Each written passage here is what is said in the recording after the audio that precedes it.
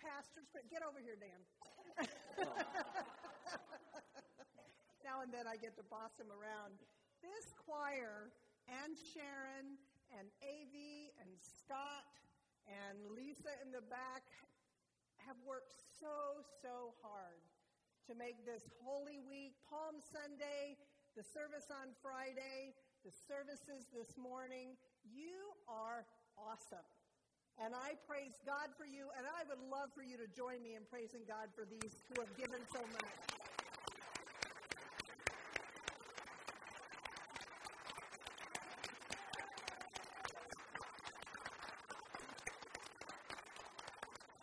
I'm not done. Oh, okay.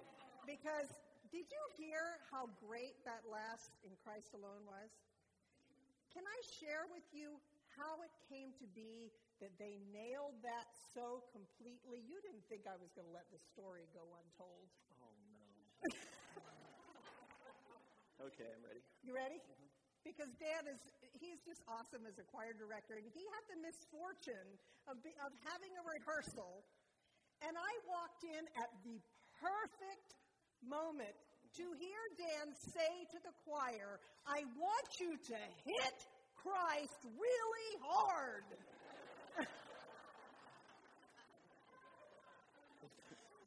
I can't deny it either. That's exactly what I said. And they did it. They did. And it was good. Yeah. Thank you, Dan. Thank you. Thank you, choir. Okay.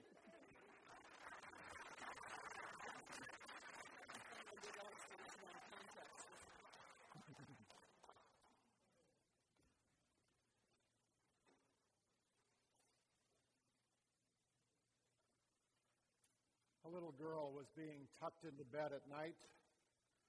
She had said her I love yous, and they had exchanged their good nights, and prayers were said.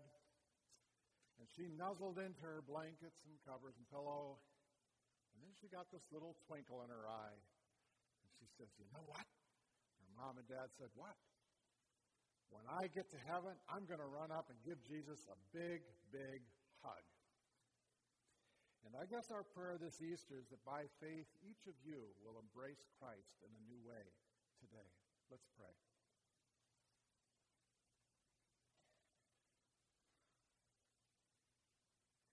Victorious and almighty God, who surrendered your Son to death to raise him from the grave, help us to proclaim, even as those early Christians did, it is true. The Lord has risen, and that we may know the hope of eternal life for all those who invite the risen Christ into their lives. Give us faith, Father, which will inspire committed living. May we live as resurrection people. The tomb is empty because evil could not hold Christ in its grip. And then Christ arose to show us the victory which can be ours. Satan's power threatens to destroy us, to claim that victory. But you raise us all above sin and a sin-dominated life to a life firmly established in the faith of our living Lord. May we claim with the Apostle Paul that if God is for us, who can be against us? And grant our prayer that we live as your resurrection children. We pray this in your strong name. Amen.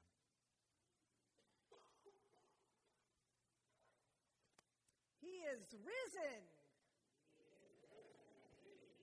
Let's try that again. He is risen. Oh, that's so much better, but I have a question for you. What if he didn't? We'd be in big trouble, Connie says. What if he hadn't been raised from the dead? This is a question that's been bugging me for about a month. You see, when I was in seminary, and I've spent about 6 years worth of seminary because I did a master's and then a doctorate, and do you know that we talked a lot about why Christ died? A lot. Keep listening, Connie. Keep listening. We talked a lot about that because we know that Christ died for our sins. We know that. We talk about that a lot.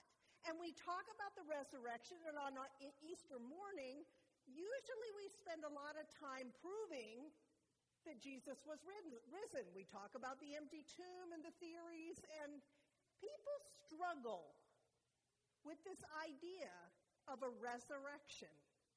It doesn't make sense that someone would be risen from the dead. It doesn't make sense.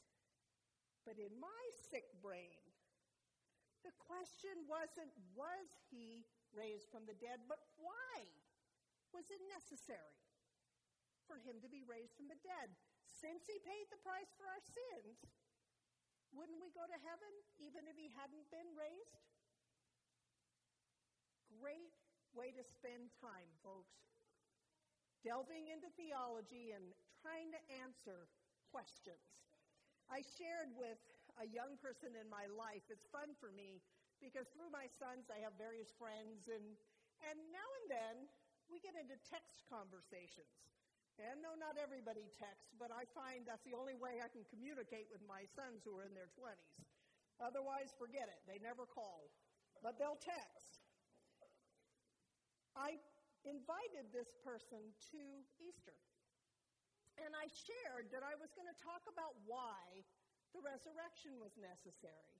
And I received a very long, and I'm not kidding, it actually is this long. I'm only going to share a little bit of it. Text from this person with this response.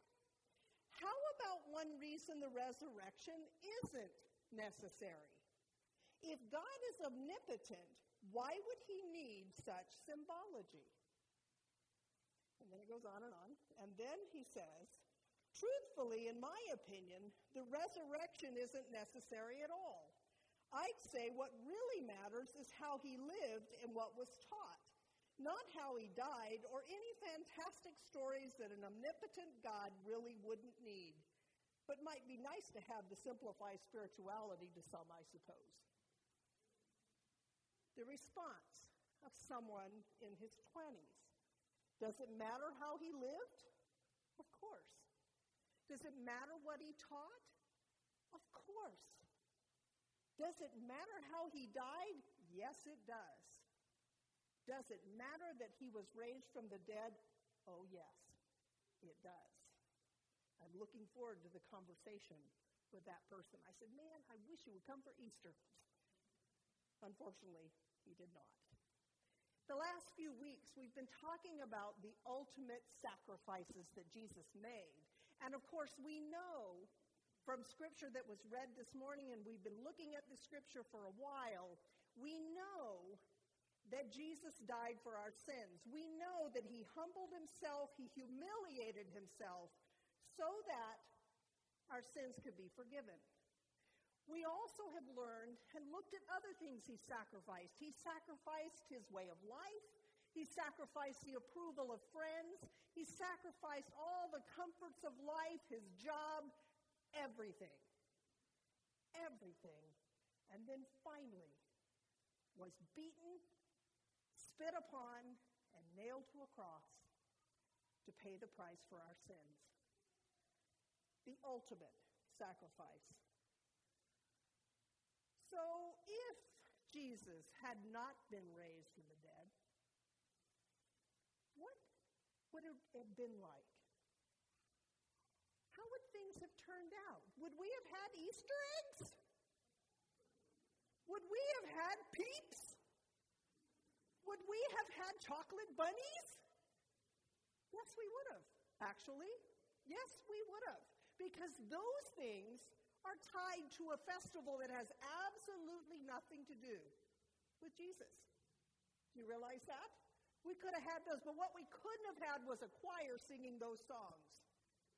And I don't know about you, I would have missed it a lot. When we look at what was happening at the time Jesus died, we get a picture of what the disciples were like at that point. These were men who had left everything and followed Jesus for 3 full years. giving all to him. Why? Because they believed that he was the Messiah. They believed this man was the one they had been waiting for. In John 20:19, we get a little glimpse of how they were feeling after the crucifixion. When it was evening on that day, the first day of the week, and the doors of the house where the disciples had met were locked for fear of the Jews. This is right before Jesus appears to them. Locked for fear of the Jews. The disciples were quaking with fear. Peter had denied Christ 3 times a couple of days earlier. Why? Because he was afraid for his life. The disciples were afraid that since they had killed Jesus, they were next. And so they were there, and they were terrified. In Luke 24, we get another picture of how they were feeling. This is the story of the two who are walking to the town of Emmaus. And Jesus has appeared, but they don't recognize him. And he said to them, "What are you discussing with each other while you walk along?" They stood still, looking sad. Then one of them, whose name was Cleopas, answered him, "Are you the only stranger in Jerusalem who does not know the things that have taken place there in these days?" He asked them, "What things?" They replied, "The things about Jesus of Nazareth, who was a prophet, mighty in deed and word before God and all the people, and how our chief priests and leaders handed him over to be condemned to death and crucified him. But we had hoped," past tense, "that he would be the one to redeem Israel." We had hoped. We thought he was the one. And they're sad. The disciples were afraid. They were in despair. If Jesus hadn't been raised, would Christianity as we know it have happened? How in the world would those guys have gone from being quaking, sad, despairing men to being missionaries, to being the apostles who began sharing the good news across the world? Hans Schwartz says all of them had betrayed their master and fled the city in despair, but almost overnight, they changed into a self-assured and dedicated missionary group. Almost overnight. Something had to have happened to make that happen. Why was the resurrection necessary? First, it confirmed that Jesus was not just another man. He had claimed to be the Son of God. Through the resurrection, it was verified. God raises him from the dead. He appears to hundreds, not one or two, hundreds of people. He is the Son of God. Second, it requires faith, does it not, to believe what happened? People who are non-Christian will say, "I don't believe in that." And they're right, they don't believe in that. It requires faith. Does anybody have trouble believing that Jesus was a teacher? Does anybody have trouble believing that Jesus was a prophet? Does anybody have trouble believing that Jesus died? That Jesus was put in a tomb after being crucified? Anybody have trouble with that? Most people don't. Muslims don't. Jews don't. Even some who claim no faith have no trouble with that. Because that's within our realm of what is normal and possible. But to believe that he is the Messiah that God raised from the dead, that takes faith. There is nothing that can be said ultimately that will prove it. It's a leap of faith. And it requires that faith, and that was important to God. Because without faith, there is nothing.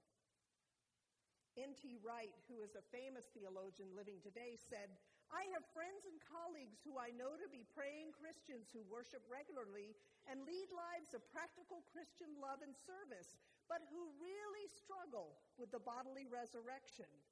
But if you say Jesus died and nothing happened, but the disciples had some interesting ideas, then you have cut off the branch on which all classic Christianity is sitting. You cannot have death and no resurrection and have Christianity be what it is and what it is meant to be. The appearances of Jesus did not happen because people believed in it. The disciples knew, they had been told that this was going to happen. Jesus told them that. And yet when he died, they forgot all about it. It was too ridiculous. It wasn't until they saw him that they could believe it. The resurrection was the cause of a faith that did not previously exist at all.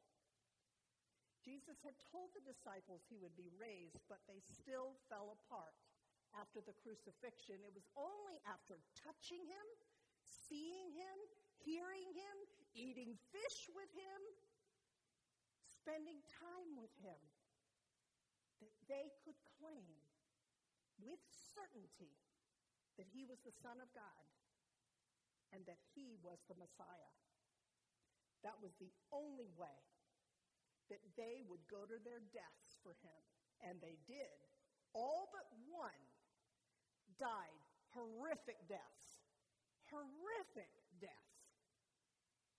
Never being willing to retract that he was the resurrected Son of God. Not one. And the one that was left was banished. John 3:16 says, "For God so loved the world that he gave his only begotten Son, that whoever believes in him should not perish, but have everlasting life." How can we possibly believe in the promise of everlasting life if our Savior is in the grave? It doesn't work. It's because Jesus was raised, and we can see that it's true, that we can believe the promise. Why was the resurrection necessary? It fulfilled Scripture. When Paul was writing to the Corinthians, he said, "For what I received I passed on to you as of first importance, that Christ died for our sins according to the Scriptures, that he was buried, that he was raised on the third day according to the Scriptures." These Scriptures that he talks about are the Old Testament, not the New Testament, not the accounts of Jesus, the Old Testament. So where are these passages? Genesis, Psalms, Isaiah, Jeremiah, Daniel, Micah, Zechariah, Malachi, hundreds of passages total.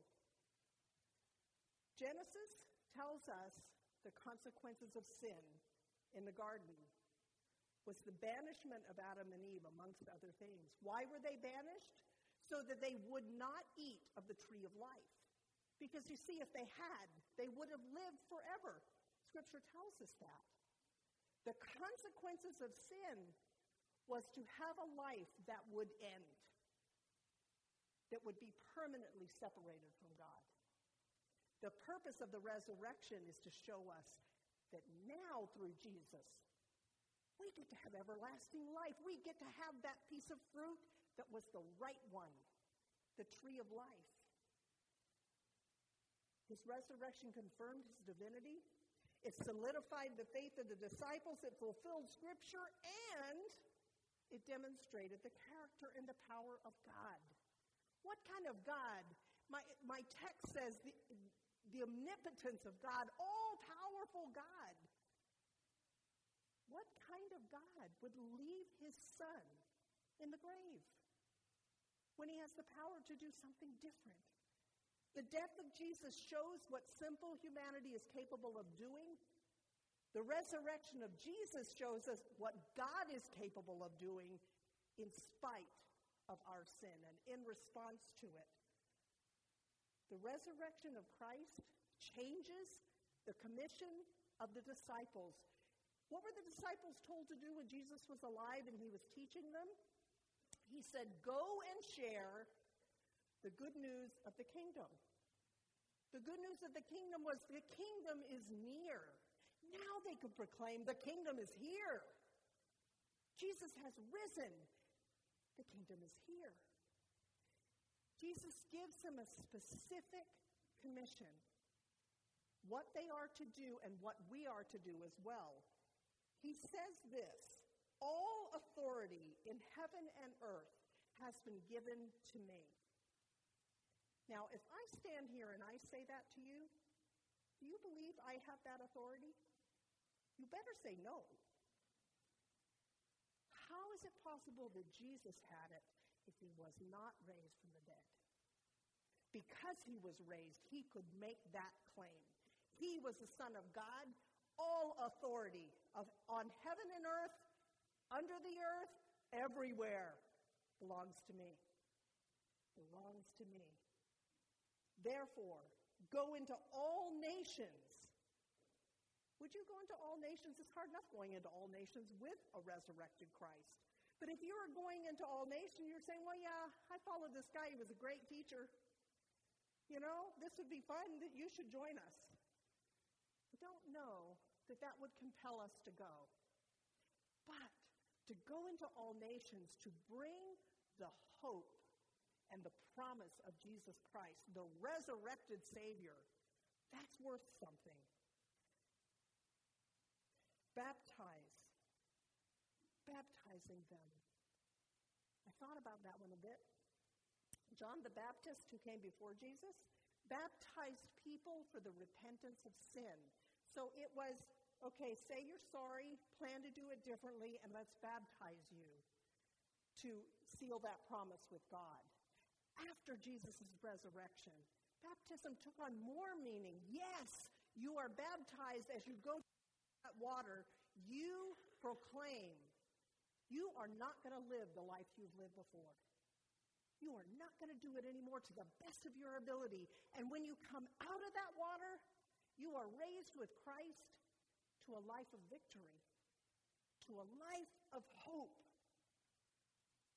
Resurrection is the catalyst for hope and the verification that that hope is not unfounded. You have the proof. You have the proof. Teaching them to obey all that I have commanded, it confirms Jesus' authority to command his followers, and belief in the hope he brings compels them to obedience. And one more, lo, I will be with you always. How can a dead Jesus be with us? How can he be with us? But a risen Savior can walk with me through every difficulty of my life. Anybody having trouble these days? Anybody facing any issues? Anything? You're all good? Can I come stay with you? I find life to be full of challenges, There are financial challenges, relationship challenges, there's illness, there's so much stuff. I don't know about you, but there's no way I'm going to do it alone. No way.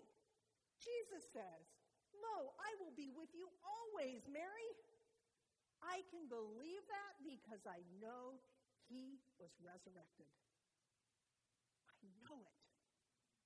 And I can have him with me, and I do, every moment. I don't understand people who choose not to have that. I've never understood it. Why? When the resurrected Christ is ready to bring his victory into your life. The ultimate triumph is his victory over death and sin. Paul again, writing to the Corinthians, when this perishable body puts on imperishability and this mortal body puts on immortality, then the saying that is written will be fulfilled. Death has been swallowed up in victory. Where, O death, is your victory? Where, O death, is your sting? The sting of death is sin, and the power of sin is the law. But thanks be to God, who gives us the victory through our Lord Jesus Christ. Will you thank him with me? Will you say with me, thanks be to God? Thanks be to God. Oh my goodness. He gives us victory. Paul Fittis says the victory of Christ actually creates victory in us. You want to live a defeated life? You want to live a defeated life? Some of us who know Christ live defeated lives because we forget. We forget that he was victorious. And when we are raised with him through believing in him, we have victory too.